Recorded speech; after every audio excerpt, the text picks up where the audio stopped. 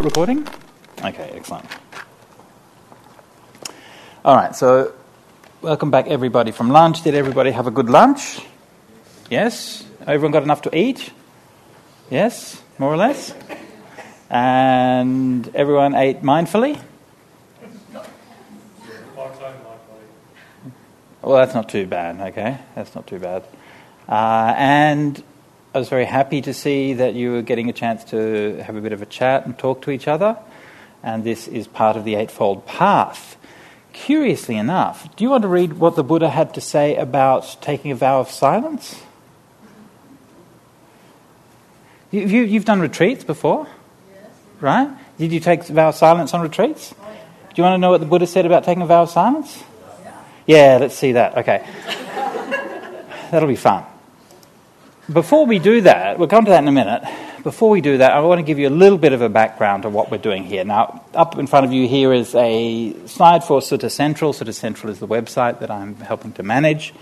And can anybody... okay, so the word Sutta Central... can anybody tell me what the word sutta means? Thread. Sorry? Thread. A thread. Oh, right. Okay, sutta means a thread. Pretty good, yeah. Something like that. So this is all about sewing. Right. More or less.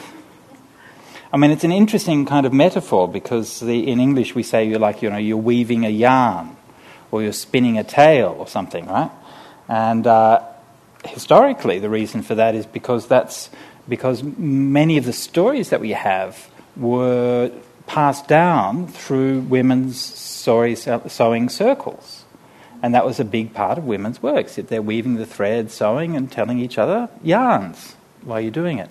And so this metaphor was passed down. If you're interested in that kind of idea, Marina Warner wrote this great book, From the Beast to the Blonde.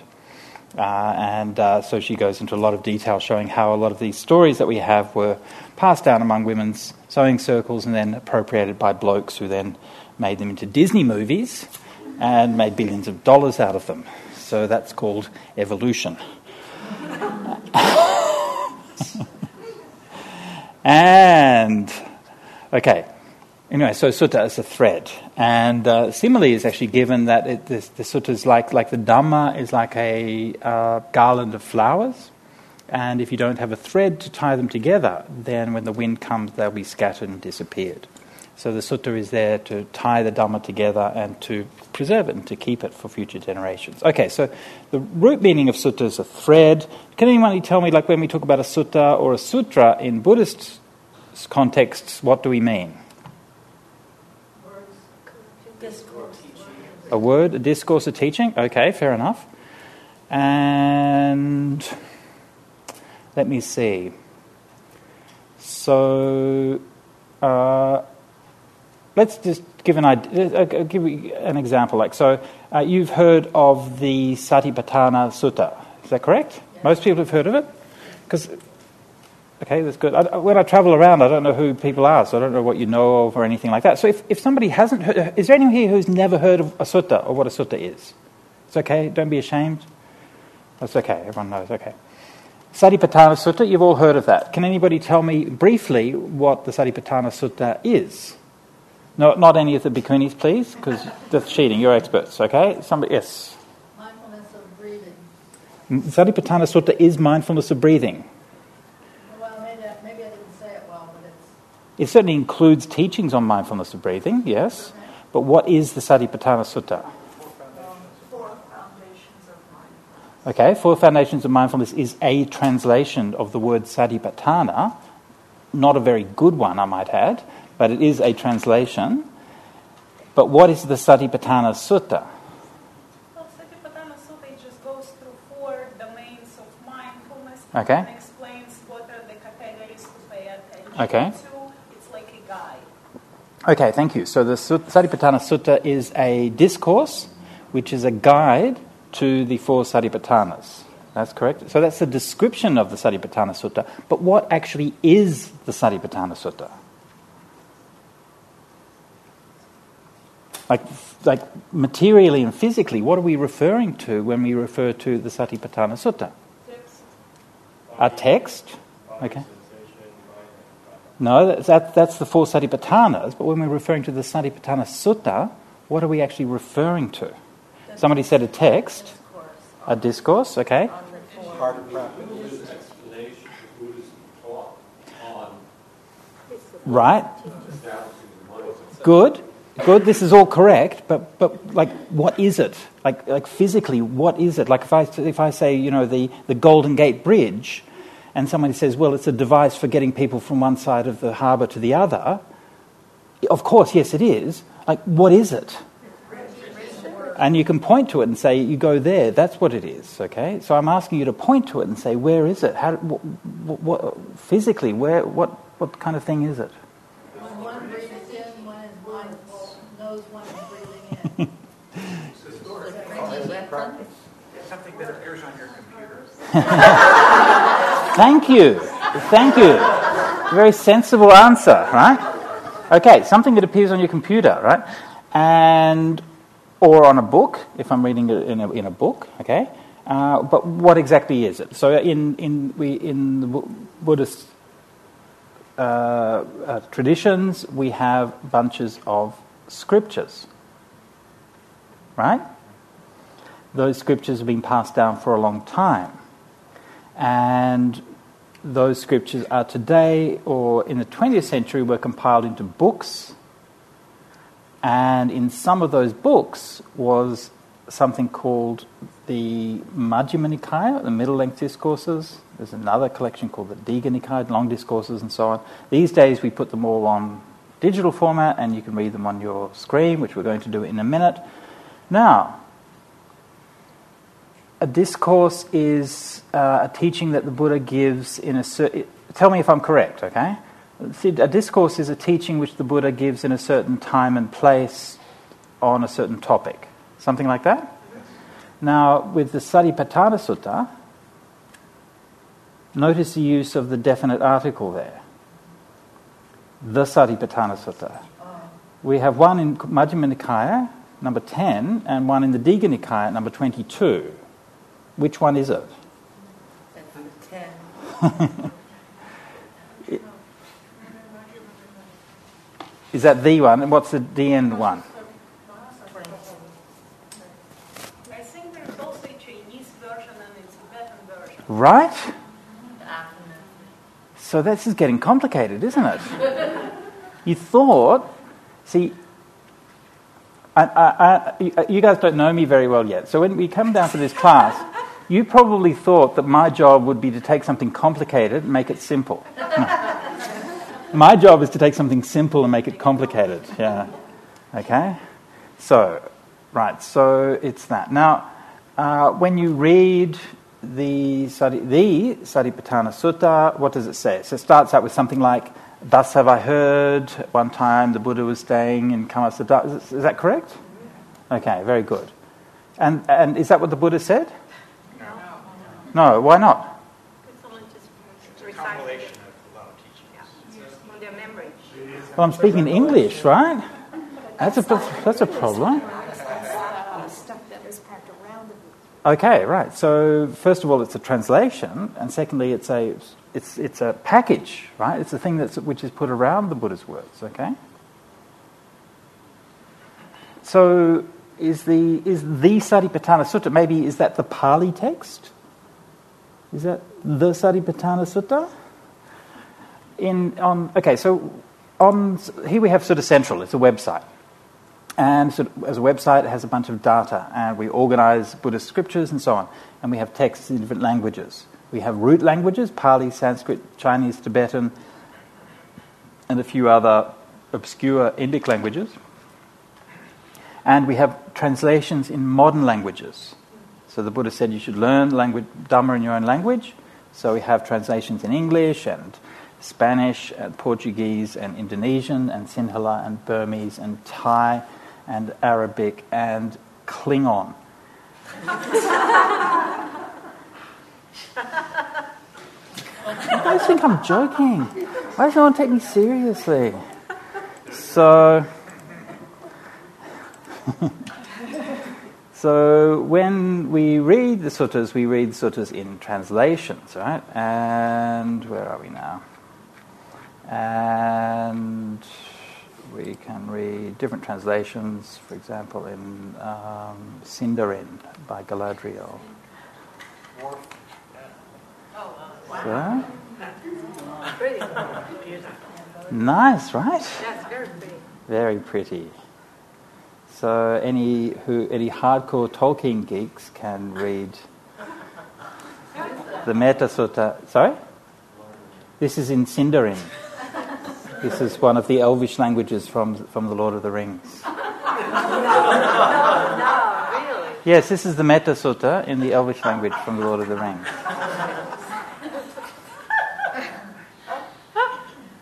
There may be one or two geeks who have worked on Sutta Central.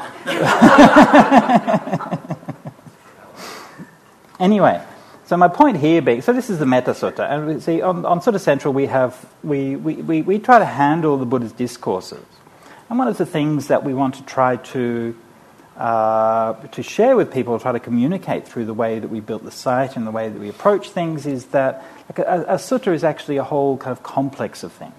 So the Buddha taught 2,500 years ago, and he taught these different discourses, and they were memorized, they were passed down, they were put into collections. Later on, they were written down, then they were translated, and so on. And so we have the technical term we use inside Sutta Central is this card is a suttaplex, right? So it's a complex of information about a sutta, including translations, parallels, and so on and so forth. So this is what we deal with when we're working with Sutta Central, is the suttas and the different parallels and relations between different parts of the canon. So just to take most of these don't have many parallels. What have we got here? The Kumarapanha. Okay, so we have here the Mangala Sutta. People have heard of the Mangala Sutta? Many people? Okay, so in the Mangala Sutta we have this version here in the Khuddakapata. There's another version in Pali in the Sutta Nipata, and there are two versions in Chinese. So these are, I believe, in the Chinese Vinaya texts, and so they're sets of verses which have been translated from an Indic language, probably Sanskrit or Gandhari or something like that, into Chinese, and then preserved and passed down. No, actually, it's not a Vinaya text, is it? Let's say, I'm not exactly sure what that is, maybe a Jataka-style text or something. Can anyone remember that? T200. Sorry? That one says Dhammapada. It says Dhammapada. Oh, okay, maybe it's in Dhammapada. Yeah, right, yeah. Okay. So, so I don't read Chinese, but anyway. So, this is what we do on Sutta Central. And so we try to present these in a way that is useful for people who want to just read suttas, whether you're reading it in English or in Klingon. And, I mean, seriously, the Klingons have been at war with the Federation for such a long time that surely there's got to be some of them who think to themselves, there's got to be another way. Right? Right? And we are there for them. We are ready for them. When they come, we have the Metta Sutta that they can read. Yes. Yes. Thus have I heard. Yes. It's Ananda saying this. But No. It's not Ananda, somebody else. Okay. So- But also, I talked to Kaz Tanahashi recently. He translates things Dogen. Okay. And so I talked about Gil translating the Dhammapada. He said, Right. oh no, he interpreted it. I said, no, you don't get it. He translated it. He said, no, that's an interpretation. But that all of the translations are interpretations is what he's saying. Sure. And also that we don't say, it doesn't start I Buddha, and I say this. It's always thus have I heard. So it seems like there's always this sense of bringing it into somebody's life, Right, yeah, good point, yeah. So this is what it's about. But look, there's actually friends of mine, Brahma Nalia and Rod Bucknell, did a translation of the Madhyama Agama, and in the foreword they put a quote from an ancient Chinese scholar, like one of the, I can't remember who it was now, and the translation of the quote was, translation is interpretation. Yeah, I know. Yeah. And so, I mean, we try to have a sense of integrity about that, right? So you try to interpret it in a transparent way, right? But owning the fact that it is an interpretation is part of the process. It's one of the key pieces that I learned from my friend Ajahn Brahmali. And he said when you're translating, because often you reach points when you're translating, you're not quite sure what it means. So I'll just do this slow water while we're going. And but one thing that we can say with quite a high degree of confidence is that the Buddha was kind of probably fairly sensible. And that when he said things, that they probably meant something. So even if we're not quite sure, you should translate it as if it means something. We know that if you translate it in a meaningless way, you're almost certainly wrong. Right? And this is really meaningful for translators, because very often you reach points in translation, you're like, actually, I don't quite know what that means, so I'll just translate it literally. The dictionary says this word means this, so I'll put that in there. Good enough. Right? I mean, sometimes you don't really have much of a choice and you have to do that, but most of the time you really just try and say, well, how can I translate this in a way that's meaningful? Yeah. But to come back to your earlier point about Venerable Ananda being the one who passes down who said, thus have I heard, does everybody here know what we're talking about when we say that? Yes? No? Yes. Who's Venerable Ananda? His cousin. That was his attendant. Okay, yeah. Is that good? Everyone knows about that? Okay, so I've now navigated through Sutta Central to Majjhima Nikaya number 1, and it begins with thus have I heard. Now, because Sutta Central is awesome, you could do that.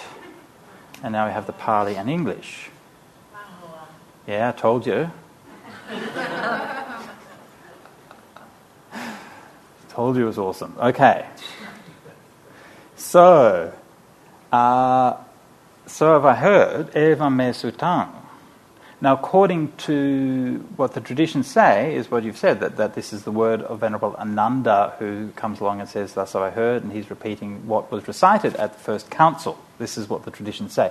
So, again, just a bit of necessary background. During the Buddha's lifetime, that various discourses were preserved and memorized and passed down, and they were organized and codified soon after the Buddha's death in Rajagaha at an event called the First Council.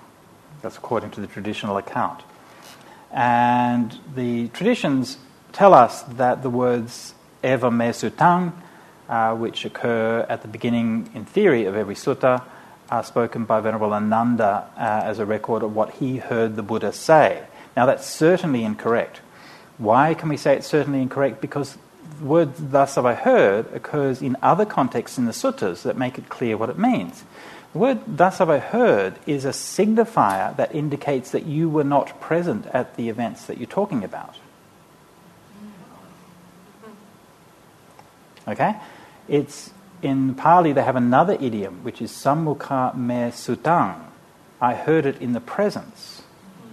And if you say, I heard this and learned this in the Buddha's presence, that's what you say. Sammukha me bhagavato sutang sammukha patigahitang.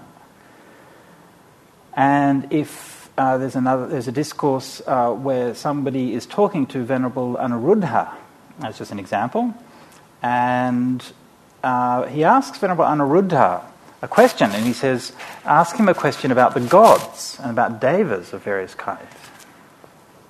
And Anuruddha says, well, that's a very rude question, because you shouldn't be asking those kinds of things about a meditator's personal meditation experience, but nevertheless I'll answer you. And he goes on to answer the question about the gods. And then the man he's talking to is silent for a minute, and he says, it occurs to me, Venerable, that you don't say, thus have I heard, which suggests to me that you must have been present there and actually seen these devas yourself, and you're speaking from your own experience. Right? So you can see what's happening? If he'd said, thus have I heard, it would mean I wasn't there, but this is what I'm passing down as a rumour. Okay? So thus have I heard isn't the voice of Ananda, because obviously he was there. I'll come back to you in a second. He was there at least much of the time, right? And so eva me sutang rather should be understood as the signifier by the early tradition to say that this is something which is being passed down by the tradition. At a later date became attributed to Ananda. Sorry, yes? Yeah, I'm still, I'm not sure I'm convinced, because in the language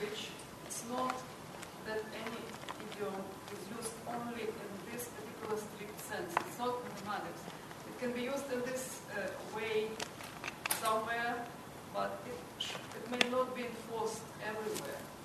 And then when Ananda was choosing a particular introductory phrase, it's like a stamp that authenticity, he may choose it because he didn't want to have two phrases to start his sutta.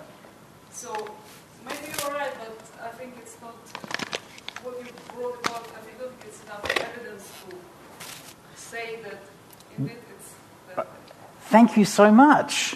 I am so thrilled to have somebody in the audience who's not just going to believe all of the rubbish that I'm putting out there.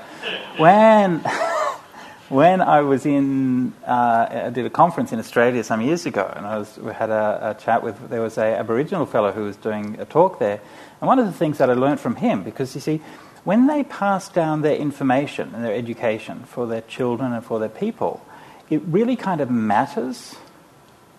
We were talking in the car on the way down here about like people these days saying, they don't have to bother learning maths because who cares, you never use it in the real world, right? But for Aboriginal education, it's not like that, because it's about where do you find water. And when those trees are flowering, that you can travel 100 kilometres down the coast and the fish will be coming in. And when you see the blue colour on those hills over there, that means that you know that the yams are starting to appear in the swamps down there. And so it's your map and your guide to the world. And if you get it wrong, you're stuck in the middle of the desert and you don't really have much to fall back on. So it's really important that these lessons are passed down reliably and so on. But the problem is, just as we have a problem that we were discussing earlier with transmission and authority and authenticity, they have the same problem, because the essence. And I was told, I had another conversation with another Aboriginal elder who we sat down, we were talking, and the first thing he said was, the essence of Aboriginal philosophy is impermanence. And when we look at it, we think, it's this timeless land, right? It's timeless wisdom. No, it's about impermanence. It's about the changes. That's what they have to understand. And the fact that for 1,000 years, people have passed down a song that tells of a waterhole there does not mean that there's going to be a waterhole there tomorrow. Yeah? So they have to know this. So every so often, they lie to their students, to their kids. They tell them, there's a creek over in that hill, go over there and find it. And there isn't a creek in that hotel, in that hill. And they wander around the hills thirsty for a couple of days before they make their way back. And the parents are like, well, you should have known, right? You should have seen that the birds weren't there, the flowers weren't growing. You should have been paying attention, right? So part of the education is to teach them that you can't always rely on that old wisdom. And so I'm glad I don't lie to you, not deliberately, but I'm glad that you keep that in mind, that not everything that you might be hearing is necessarily going to be correct. So you pointed out that quite correctly, words are used in different ways in different contexts, absolutely, of course. So what reason do we have to believe this? Okay, so let me just say a couple of pointers. I'll just look at another passage in a minute. Just a couple of things. Number one thing is that when we are reading and interpreting ancient texts, our number one guide is the idiomatic usage within the texts themselves. And our primary way of learning is to first of all pay attention to those contexts that are clear and unambiguous. Okay? Now, in a context like this is not clear and unambiguous, right? It just says, thus I've heard, and it goes on. It's not really telling us what this phrase means or what the context is. It's just sitting there. Whereas in those contexts that I was telling you before, in those contexts it is pretty clear exactly what it means in those contexts. Right? So yes, it's true, it might mean something in a different context, but until we have reason to believe that, then we should, generally speaking, as a good textual procedure, is to infer from well-known contexts to less well-known or less well-defined contexts. That's how we work. So that's one thing. But let me just come on to address that. Where are we now? Oops, I just did that. Sorry. Here we go. Let's have a look now. Okay. Oh, I was afraid we'd have nothing to talk about. Okay. We mentioned before that we have the suttas. Now, another part of the Buddhist scriptures is what we call the Vinaya. Right? I am going to answer your question, but I'm just going to meander around to it a little bit, okay? So I'll get there. So, Vinaya. Who can tell me what is the Vinaya? Rules. Sorry? For the monks. Rules for monks. What about for nuns? Okay. Rules for monastics, okay? So this is the Vinaya. Okay, it's not wrong, right? But it's not completely right either. So this is the Vinaya. Let me open up a book of the Vinaya. This is called the Kandikas, it's part of the Vinaya. Let me open up a translation of this. Thus have I heard, the Buddha was staying... at one time the Buddha was staying in Uruvela on the bank of the river Neranjara, paid attention to dependent origination, arising and ceasing, and then spoke the verse, truly when things grow plain to the ardent meditating Brahman, his doubts all vanish, in that he comprehends things with a cause. Is that a rule? No. Point being that Vinaya includes lots of things, including Dhamma teachings and stories and backgrounds and procedures and guidelines. Some fantastic, very inspiring descriptions of how to keep your toilet clean. Right? I mean, these things are like super useful. And so it includes many different things, but generally speaking, it's a guide or an education for Buddhist monks and nuns, including rules, but also including a lot of other things about the lifestyle, which is giving you guidance for how we should be living, and so on. All right, so this is the Vinaya. Now,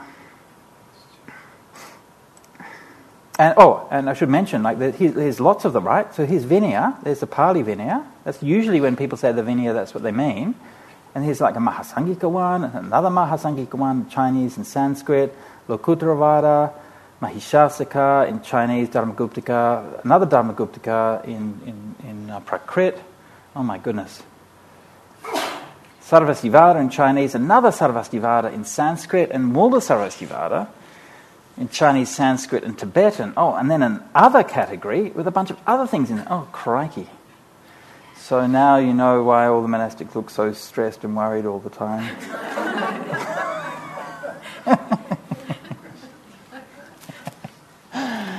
So all of these are recensions and versions of the Vinaya which has been passed down by the Buddhist schools. And so in the different monastic communities, right, you can imagine that different monastic communities, you inherit a group of the basic rules and procedures and principles which the Buddha taught, but you also, there are various other ones which are, maybe added and evolve over time. And sometimes you can see that these are quite sort of culturally specific. So, for example, there's one Vinaya belongs to a school. Do we have it here? One Vinaya belongs to a school called the Haimawata School. Do we have it listed there? Maybe we don't have it. Oh, I think it's this one, actually. Anyway, it belongs to the Haimawata School, which is the Himalayan school. And in that Vinaya, one of the monks goes up to the Buddha and says, "It's really cold where we're living. Can we wear warm jackets?" And the Buddha says, "Sure." Right? Okay, so you can see it's very kind of localized. There's another Vinaya, the Dharmaguptaka Vinaya, which is also interesting. The Dharmaguptaka Vinaya is the Vinaya which is followed and practiced in the Chinese and East Asian traditions.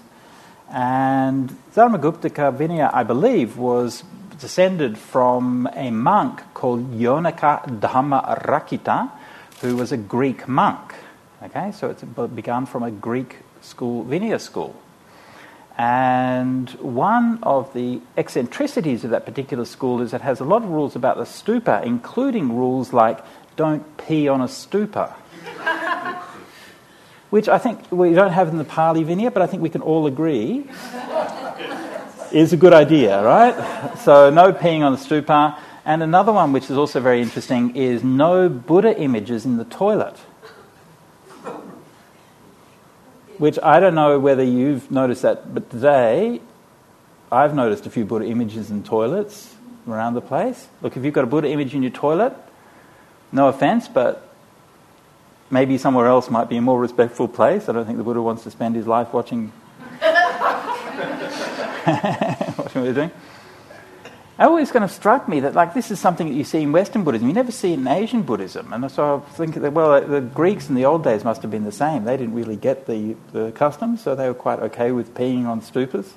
And so they had to make a rule there saying no peeing on stupas. So anyway, so these things can be sometimes culturally specific. Okay, so all of these things are passed down in the Buddhist traditions.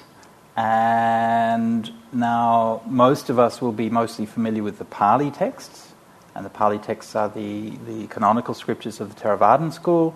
And even though we have these riches of texts from many different places, the Pali texts still have a very special and central place. The Pali texts are the only complete set of scriptures that we have from an early Buddhist school. Other scriptures we have parts, sometimes quite a lot of them, but there's still Pali collection, we have the complete collection. Pali collection is the only collection that's preserved in its whole in a unified early Indic dialect. Okay? Other ones are either later dialects or their translations. Pali is the only set of literature that has been passed down together with an extensive and detailed set of commentaries. And the commentaries are indispensable for answering so many questions, problems in reading them. And the Pali texts are also the only scripture which has been a continuous part of a living Buddhist tradition from that time till today. Whereas the other Buddhist scriptures, of course, are part of a living Buddhist tradition, but not really in the same way. Like in most of the Mahayana countries, they will pass down the suttas, but they're mostly reading and studying the Mahayana sutras. So that the actual early sutras, they're there, and that, many of the teachings are then shared in common with the other sutras, but the actual early sutras themselves are not really so central in the Buddhist culture as they are in the Theravada. So these are some of the reasons why, even just from a linguistic or scholarly point of view, that the Pali scriptures have always been and will always be the cornerstone of our study and understanding of what the Buddha taught and what we call early Buddhism. Now, who can tell me, so I've been talking about Pali suttas, who can tell me what is Pali? I believe it's a lingua franca that was used by the monks over a wide area to overcome their various local dialects. Okay, so it's a language, from... Prakrit It's a Prakrit? dialect. A Prakrit dialect? Excellent, thank you for that. Lingua franca. Magadha Bhasa, yeah. It was a commercial language. It was a second language of a lot of people, but not the first dialect. Okay, Only used for Dhamma. okay. Anyone else? Yeah. Did it come from Sanskrit? It's closely related to Sanskrit, but it's probably not quite right to say it came from Sanskrit. It's certainly Vedic Sanskrit is one of the main linguistic kind of sources and relations. What we know of as classical Sanskrit was actually codified after Pali. And most of Panini lived about a century after the Buddha. So there was Sanskrit before, but it was an evolving language. Like if you know Sanskrit and you read the Rig Veda, it's quite different. Yeah, I mean it's like reading Chaucer or something like that if you know English. So it's a close relation to Sanskrit. Yeah. Just would like to add that before, to be more specific, before Panini, you said codified the Sanskrit. Actually, before Panini, there were other Sanskrit grammars. Right. Many grammars. They were much more bulky and extensive and big. So when Panini came, he basically created Panini Sutra, which were very concise. So it's not exact to say that Panini codified Sanskrit, but he basically condensed all the prior grammatical knowledge into Panini. Right, yeah, and the Pali Suttas refer to those early grammars, yeah, but we don't actually have any of them. Yeah, because Yeah. there was no interest. After Panini Sutras, there was no interest in Yeah. all the grammatical. Right. So we have some information or understanding what Pali... Does anyone here... Obviously you guys know quite a bit what you're talking about. Does anyone here speak Pali or read Pali? You do? Excellent. Nice webinar. Anyone else? No? Okay, just checking. All right, so Pali. Now, the Pali texts that we read... Okay, let's have a look at a Pali text. So here we have this Vinaya text. And I haven't forgotten the thing about the vow of silence either.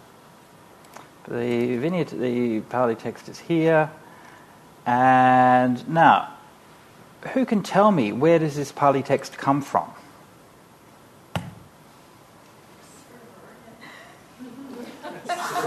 Yes, good. That's what I like. I like concrete, real, and specific answers. Right? A server? A server, I believe you said it was in the Silicon Valley area. It is, yeah. It's just around here. Yeah, sort of central is going to be faster here than it is anywhere else, probably. Okay, so that's true. It's coming from a server somewhere down the road in Silicon Valley. Okay. How did it get onto there? What is the road? Like, because we have these things. Like, how does it get there? Did you take it from the Sixth Council? From Sri Lanka? Sixth Council? Anyone else? Oral? On strips? Palm leaves? Okay. So I'm hearing lots of bits of things. All of those bits of things are true, but I'm not really hearing a story. Like how did this text come onto this place? Does anyone know? I don't expect you to know. I'm just interested to know if anyone knows. No, incidentally. No. My friend Blake got it ready, so this particular one. So, but fair enough. Anybody else know where this text? Why can we read the suttas here in this way? It would have been remembered by a group of Bhanikas that were specialized in that collection. Okay. It would have been recited orally and proof checked Okay. by the monks in the Sangha, so to sustain the accuracy of it. Then at the time when the monks' order was in danger of failing in Sri Lanka, and Right. there was also competition from Sanskrit texts and a desire to protect the position of Pali text, then they were committed to writing for the first time in the first century of the Common Era. Okay. And then many versions after that. At the Buddhist Dot. councils, Okay. over time, they tried to regularize and Okay. synthesize and get to official standardized versions. Okay. Good. Thank you for that. That's filled in a lot of gaps. Right. That's very helpful. It still hasn't quite got us from there to here. But you said something about said something about Buddhist councils, and you mentioned something about the Sixth Council. So can somebody tell us what was the Sixth Council? The one after the fifth.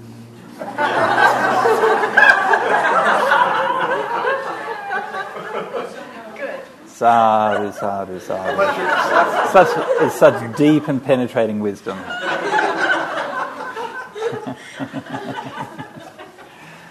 Yes.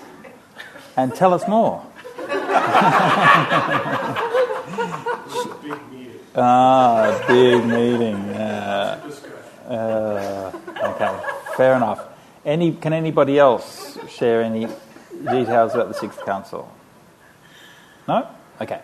So the Sixth Council was a meeting which was held in Myanmar in the 1950s. It was over a few years, I think. It was like 55 to 57 or something like that. And it was to celebrate what they call the Buddha Jayanti. So according to the traditional dating, that was 2,500 years after the Buddha. So there was a global celebration of that in the Buddhist era. And, it wasn't just an arbitrary date or celebration of the Buddha, but also had a lot of cultural significance within the Buddhist countries, because for many of those countries it was also celebrating their independence from colonialism. And they had fairly recently escaped the yoke of colonialism and were rediscovering their own paths, their own identities, and their own also shared spiritual heritage across the Buddhist world. And so there was a lot of ceremonies and events at that time. and one of the more important or significant ones was the Buddha Jayanti, the Sixth Council. So as the number will inform you, there's been a number of councils over the years. The Fifth Council was in Myanmar in the late 19th century.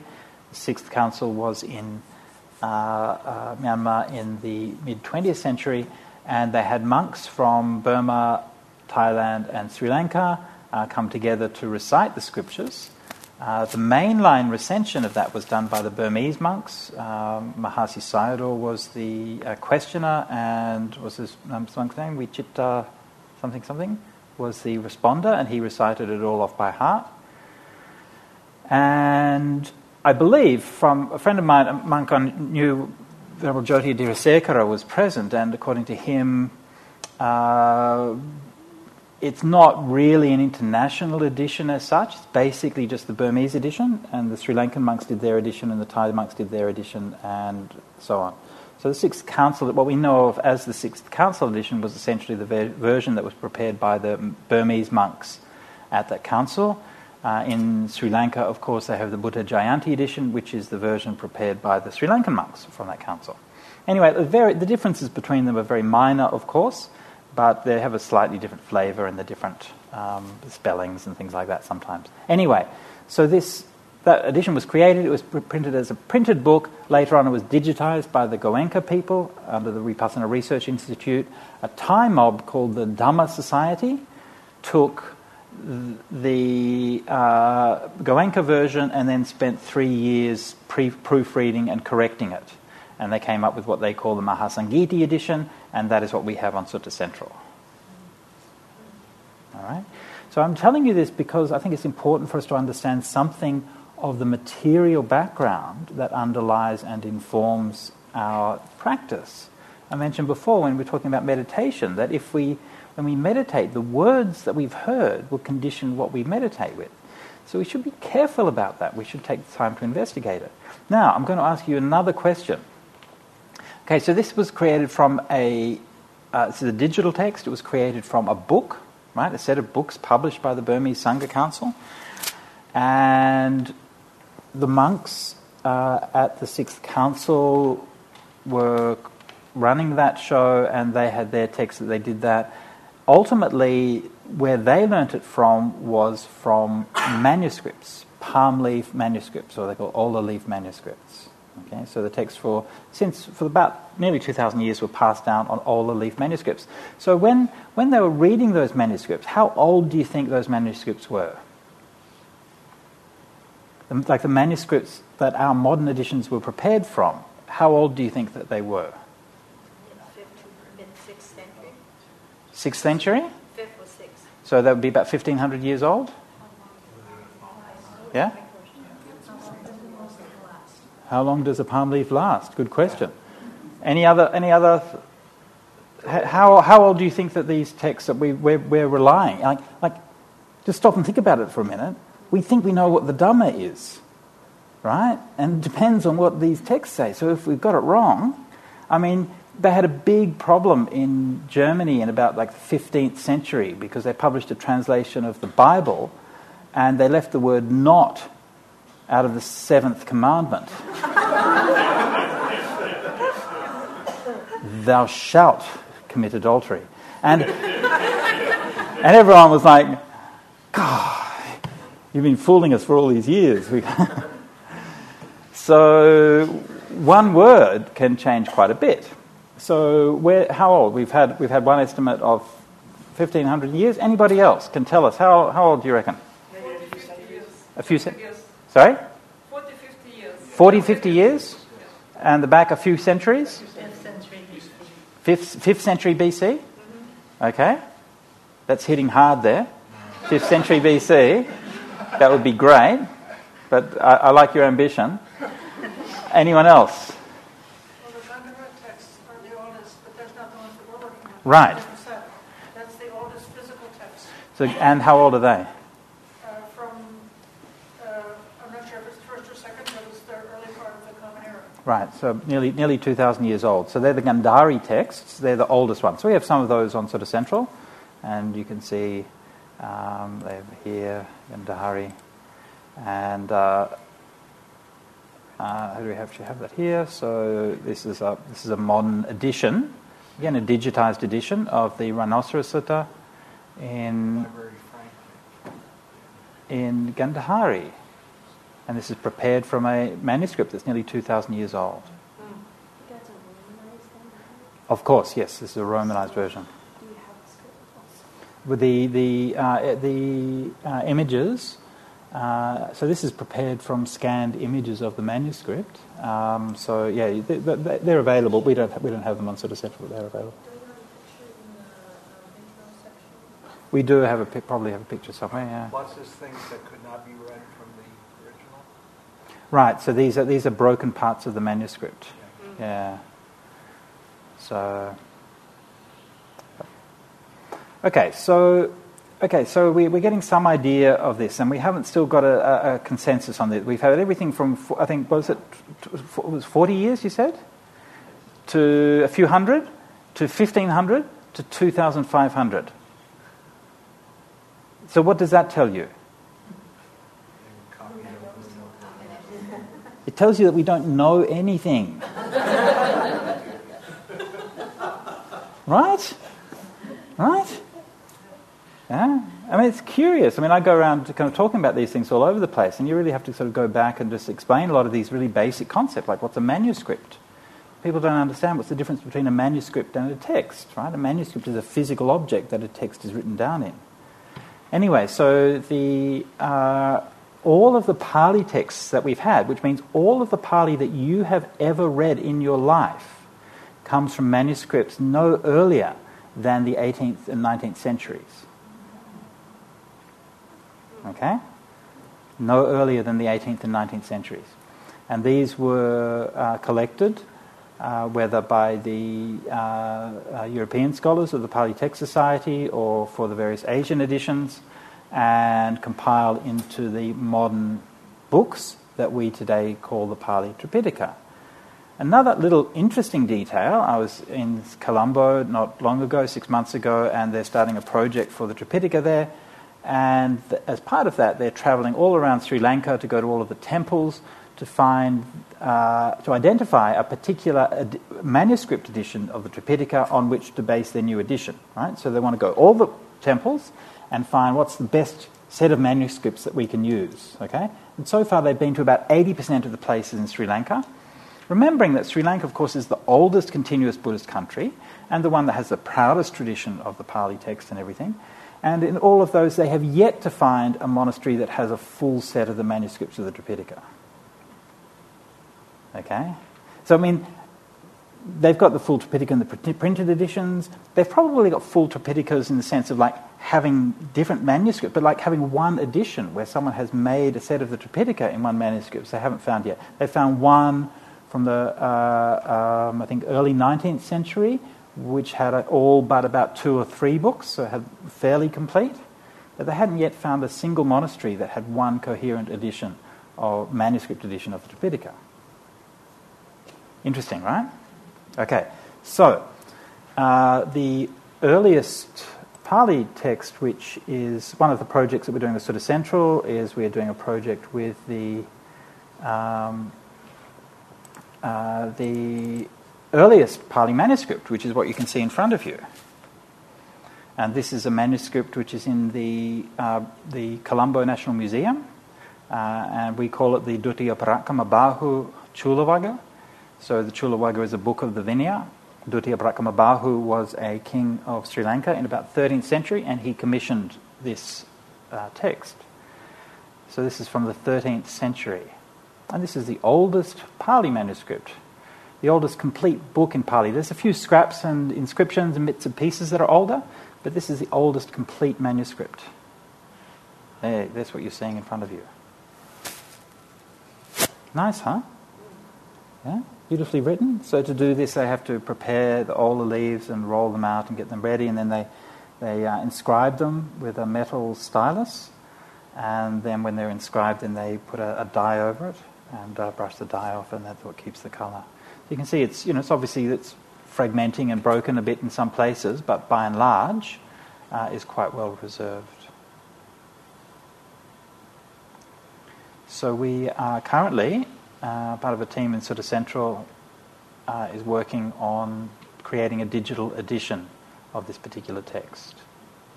And so this will be the first time that there'll be a substantial Buddhist text published from a manuscript this early. And this is one of the things we want to learn about, for example, is how reliable was the transmission? I mean, we assume the transmission's reliable. We hope it is.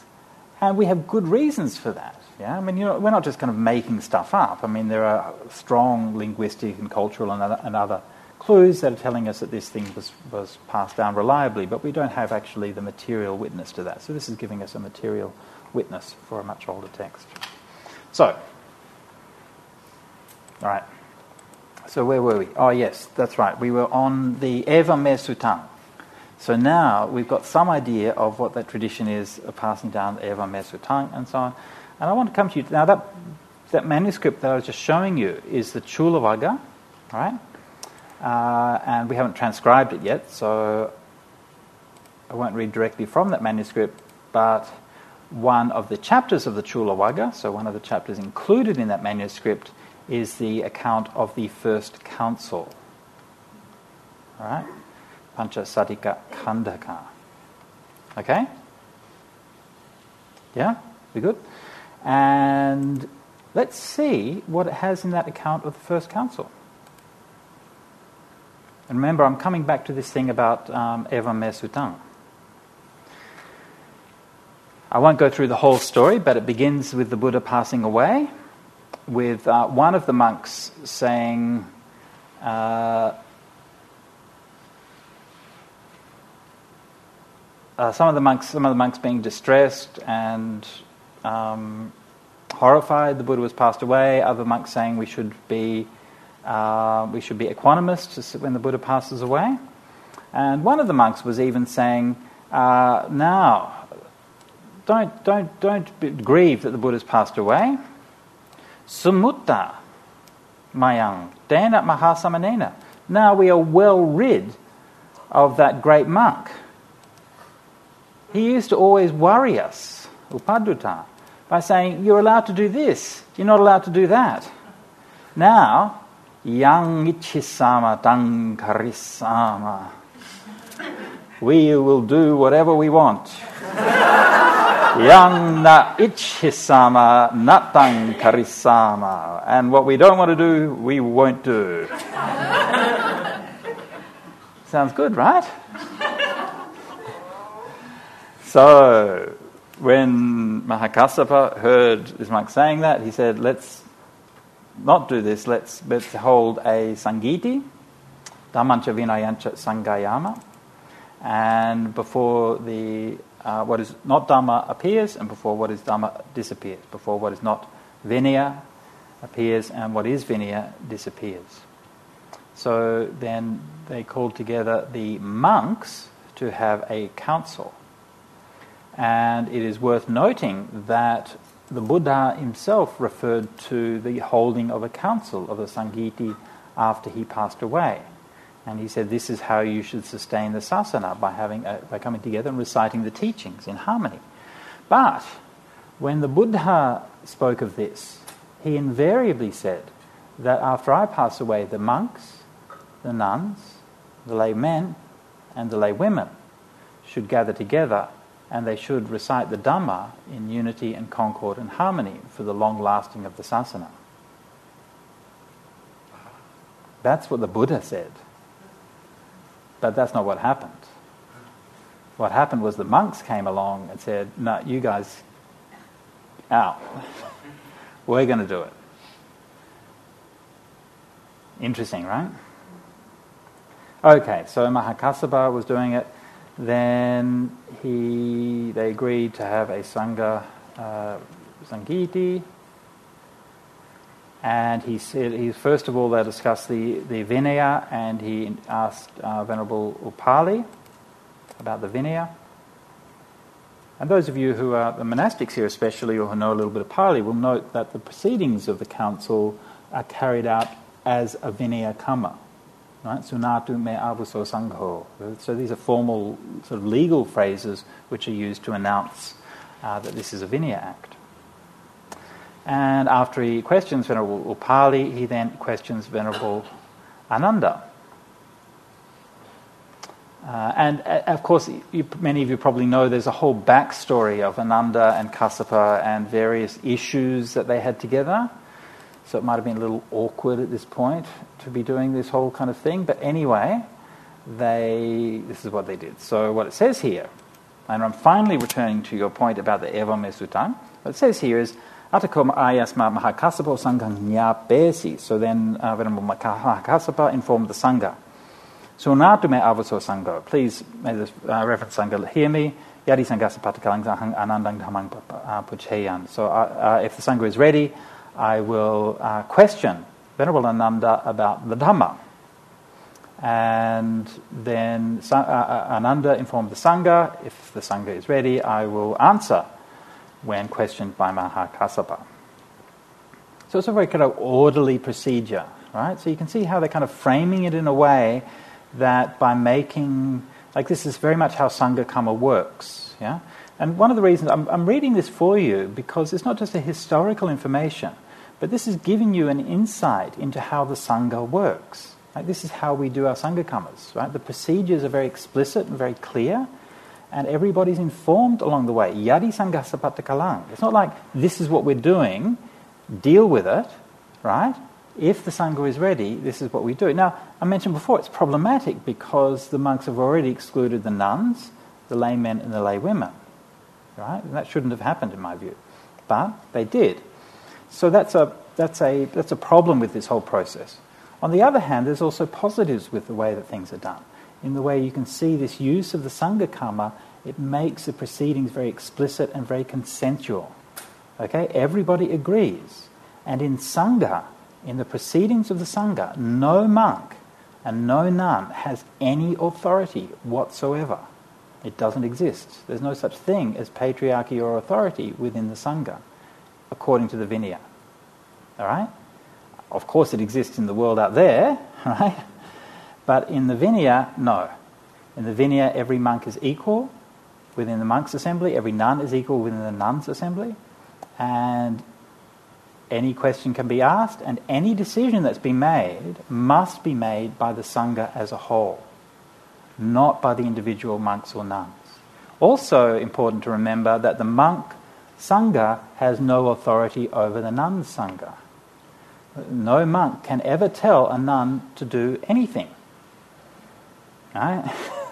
No senior can tell a junior to do anything. In fact, the Vinaya explicitly says that the juniors should disobey their seniors if they're being asked to do something which is wrong. Right? Even if it's your teacher or your preceptor, and if they ask you to do something which is against the Dhamma or the Vinaya, you should disobey them. Okay? So you remember that. If they ever ask you to do something that's wrong, so we're just stopping by the store. I want you to just run in, nick some stuff from the store for me, and then we'll quickly drive away. No! Do not do it. Don't say, yes, my great guru, I want to do it. No. If they ask you to do something that's wrong, you can't do it. Right? And so within the Sangha, as laid down by the Buddha, seniority is about guidance and about respect, but it's not about power. Okay? Anyhow, so Kassapa is asking then Ananda about this. Atako ayasma Mahakasapo ayasma tang anandang etadavocha. Then Mahakassapa asked Venerable Ananda, Brahmajala ngavuso ananda katta bahasitang. Where was the Brahmajala spoken? Now, Brahmajala, of course, referring to the Brahmajala Sutta, currently the first sutta in the Digha Nikaya, that is the first of all of the suttas. Antaracha Bhante Rajagahang Antaracha Nalandang Rajagarke Ambalatikayati. It was spoken, Venerable Sir, in between Rajagaha and Nalanda in the Ambalatika townlet, or what is it, hamlet? How do you translate Rajagarke? Anyway, whatever. What was it spoken about? Kangarabha. It was spoken, or who was it spoken in regard to? The Suppiya, the wanderer, and Brahmadatta, his student. And then Mahakassapa questioned Venerable Ananda about the origin, the source, the nidana of the Brahmajala, and about the persons. then it goes on, then Samanyapala Panavaso Ananda Gatta Bahasitam. Where was the Samanyapala, the second sutta in the discourse, Digha Nikaya, the fruit of asceticism? Where was that spoken? In Rajagaha and so on. So you can see here is telling you the procedure. Now, I don't want to take this literally. Actually, the different Vinyas will tell a slightly different version of that, okay? But it's giving you something about the idea of the procedures. But what it doesn't say there is anything about evam me suttam. Right? Actually, it quite excludes that, because the setting is spoken as a set of questions and answers between Kassapa and Ananda. Yeah? And Ananda is not depicted. The earliest record, the actual record we have of the first council, says nothing about Ananda saying evam me suttam. Yeah? So there's no early record of evam me suttam being used in that way. The description of the context that we have is used in that way, and when other phrases are used, they're used in that sense. So this is why I think there's quite a strong argument to be said that evam me suttam does not mean what Ananda spoke at the first council, but rather it means that this is an indication of something that's passed down through an oral tradition. Right? So this is how we work with textual arguments. Right? So none of the arguments and ideas and so on that we have about things, they're not certain. Right? We're not working on the basis of certainty, but we're working on the basis of kind of judgment and so on and so forth. Does that help understand? I'm just wondering what the earliest commentaries say about it, because it seems to me that they will discuss it extensively. The earliest commentary? Yeah. I mean, obviously we have the Pali commentary, but whether that's the earliest commentary on that particular passage, I wouldn't be sure. Yeah. I'm sure there'd be discussions of it in some Chinese Vinyas and things like that as well. Yeah. I mean, earliest available to us. Yeah. Earliest. That's right, yeah. Be interesting to look it up. Yeah. Because it's from the Pali commentaries that we get this idea that was Ananda who was saying that, right?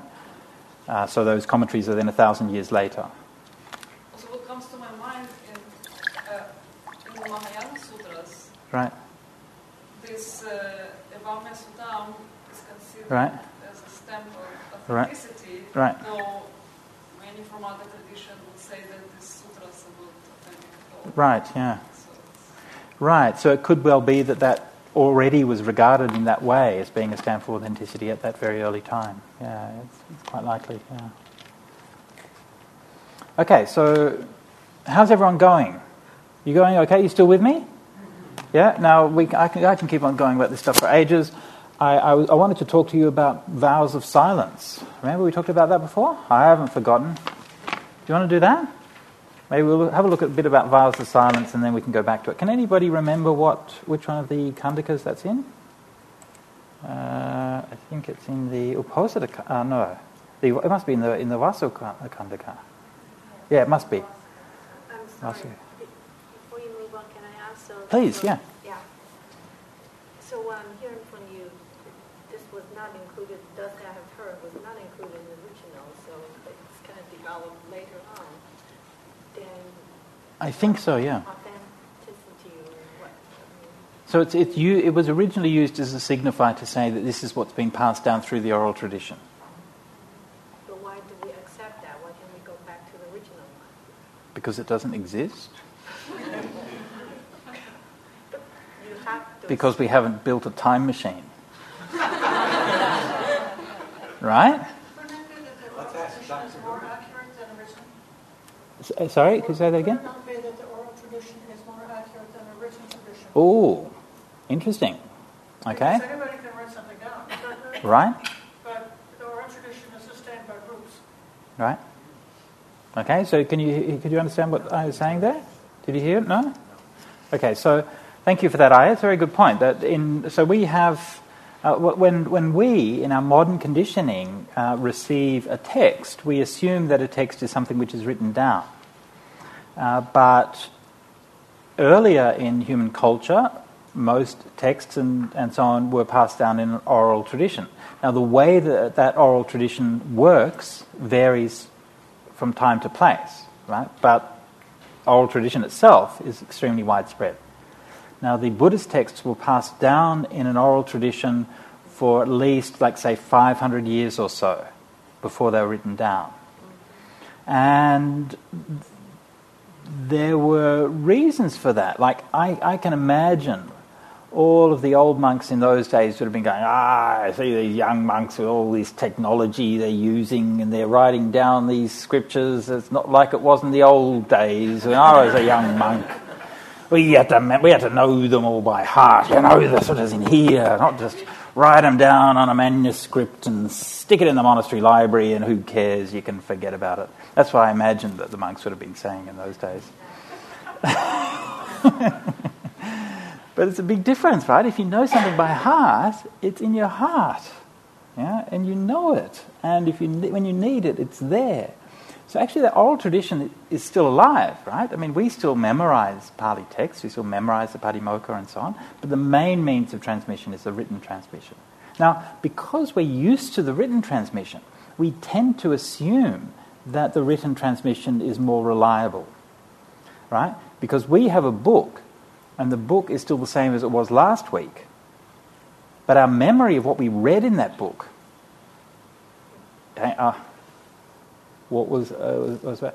So, often when I do Dhamma talks, or if I ask somebody after a Dhamma talk, was it a good Dhamma talk? Yeah, it's great, I really enjoyed it. What was it about? Yeah, it was really good, yeah, and...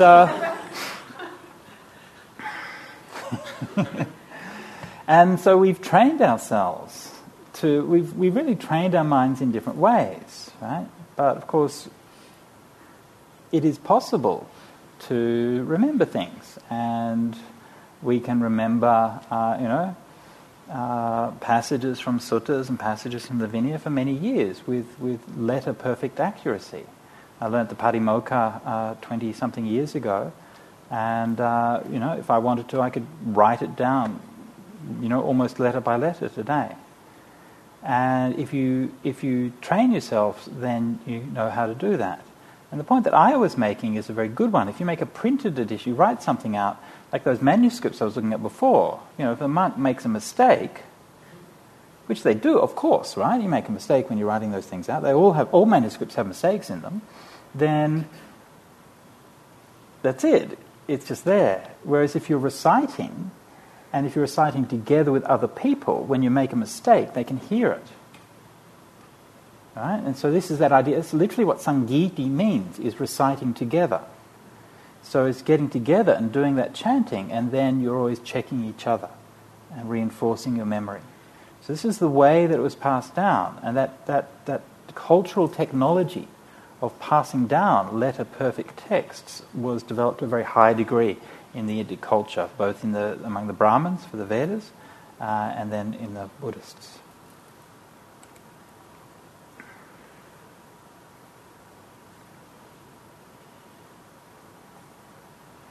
So I'm just seeing if we've got this. So this is another. So we're now in the Vinaya, the Vasupanayika Khandaka, the chapter on spending the rains retreat. And we are looking at a passage on,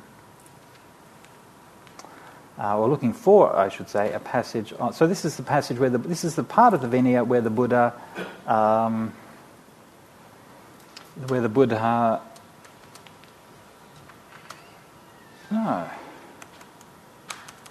it's the passage of the Buddha where he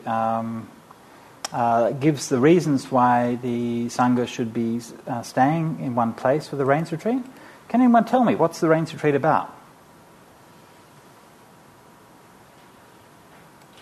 Yeah? I think that the rains retreat is when all the, vegetation was growing. Okay, so yeah. They didn't want the monks walking around and trampling on the plants. Yep. So the Buddha said they should be on retreat at that time. Okay, yep, good. Thank you. So that's that. Or maybe it's not in here.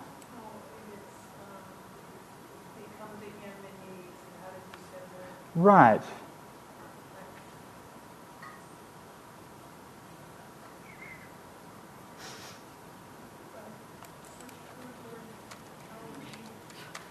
Yeah, try that. I don't think so. I think it's in a different khandaka.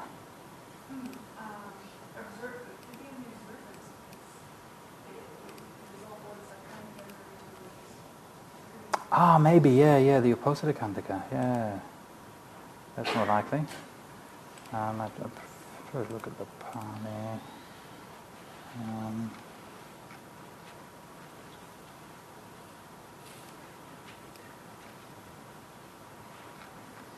Okay, so... No, I don't seem to be here on this. Ah, right.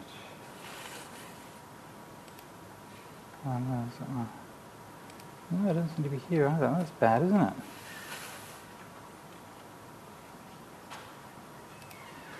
No one here can remember the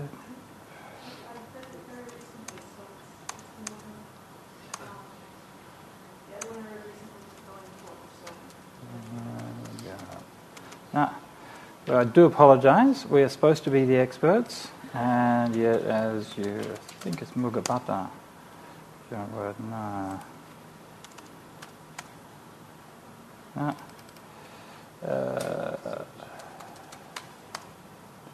Sheep.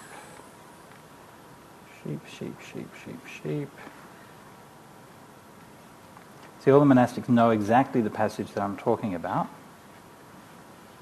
but I'm having a little bit of trouble finding it. Look, if I can't find it in a second, I'll leave it for now and we'll come back to it a bit later on.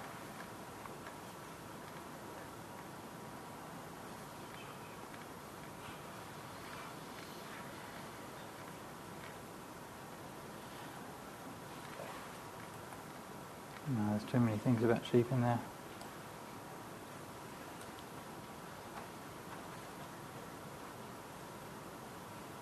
No. I'll have to go and search for it again. I'm surprised I can't find it. It's a bit embarrassing, isn't it? All right. Okay, so what's the time now? 1:53. I tell you what, we've been back here for a little while already. We're going to have to finish off at 4, right? So why don't we have a break, and we can get up, stretch our legs, have a cup of tea, come back maybe in 15, 20 minutes, and then we can maybe do some meditation, and then we can finish off the afternoon.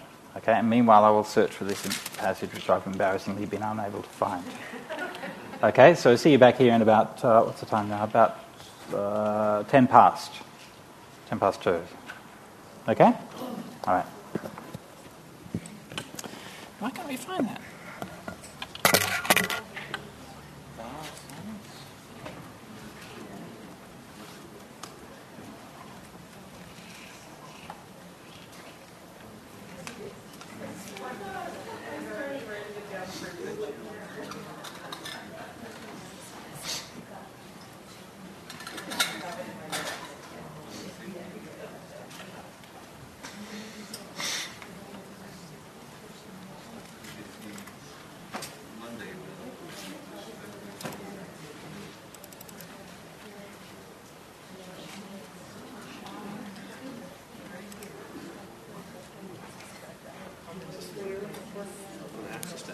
They have it.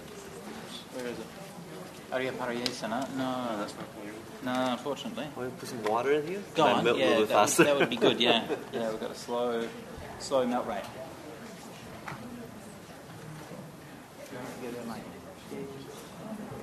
Castle.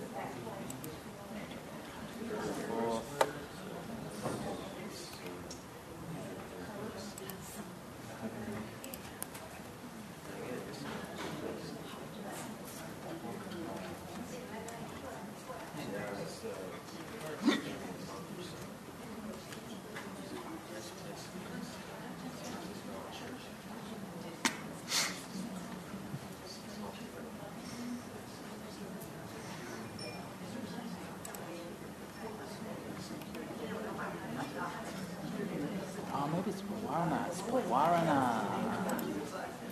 It's Pavarana. Yes. Of course, right? Obviously.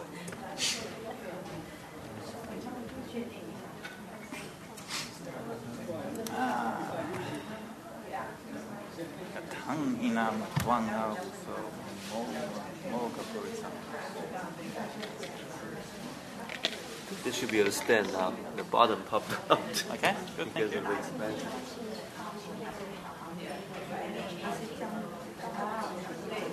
How do you type in Pali? Like in your keyboard? Do you have a keyboard that you use? No, well, I mean, to search on Sutta Central, you don't have to use the diacritical marks. You can just type. But if you want to type the diacritical marks, yes, you can. I mean, this is Linux, so that because Linux is free and open source, so it's better than everything else, and you can just type it. But if you have an inferior operating system like Windows or Mac, you can install another piece of software and do it the complicated and hard way. Yes. Sorry. Yes. Hello. Yes, how you doing? What's your name? Tanya. Tanya. How you going, Tanya? Very good. So I'm wanting to ask a dumb question that I was shy to ask in front of everybody. Please, So, I live for dumb questions. yes, all right, good. So, I'm just going to stretch my legs. yes, so if it is an oral tradition, like I cannot even imagine how much time and how much memory or resources it would take to recite all these three texts. So what is the volume that any given monastery would be able to actually actively practice? Not a dumb question at all. Right? Very good question. It seems that what they would do would be organise so that one of the things that they did is councils, right? Of course, right? One of the things that they did in the first council was they divided systems parts to units. What they would do is like one monastery, one teacher might specialise in one part. Yeah, which today we might know as the science. And then within that, you might further subdivide. So you might have a few core suttas that everyone would know. And then maybe like another 10, 20 months from that. And then the more talented might find out the whole new thing. Like the really good ones might then go to the other monastery and then learn the other ones. So that's the idea. Breaking it up and then organising the Sunday so that everyone would learn some of it as part of the group. Right?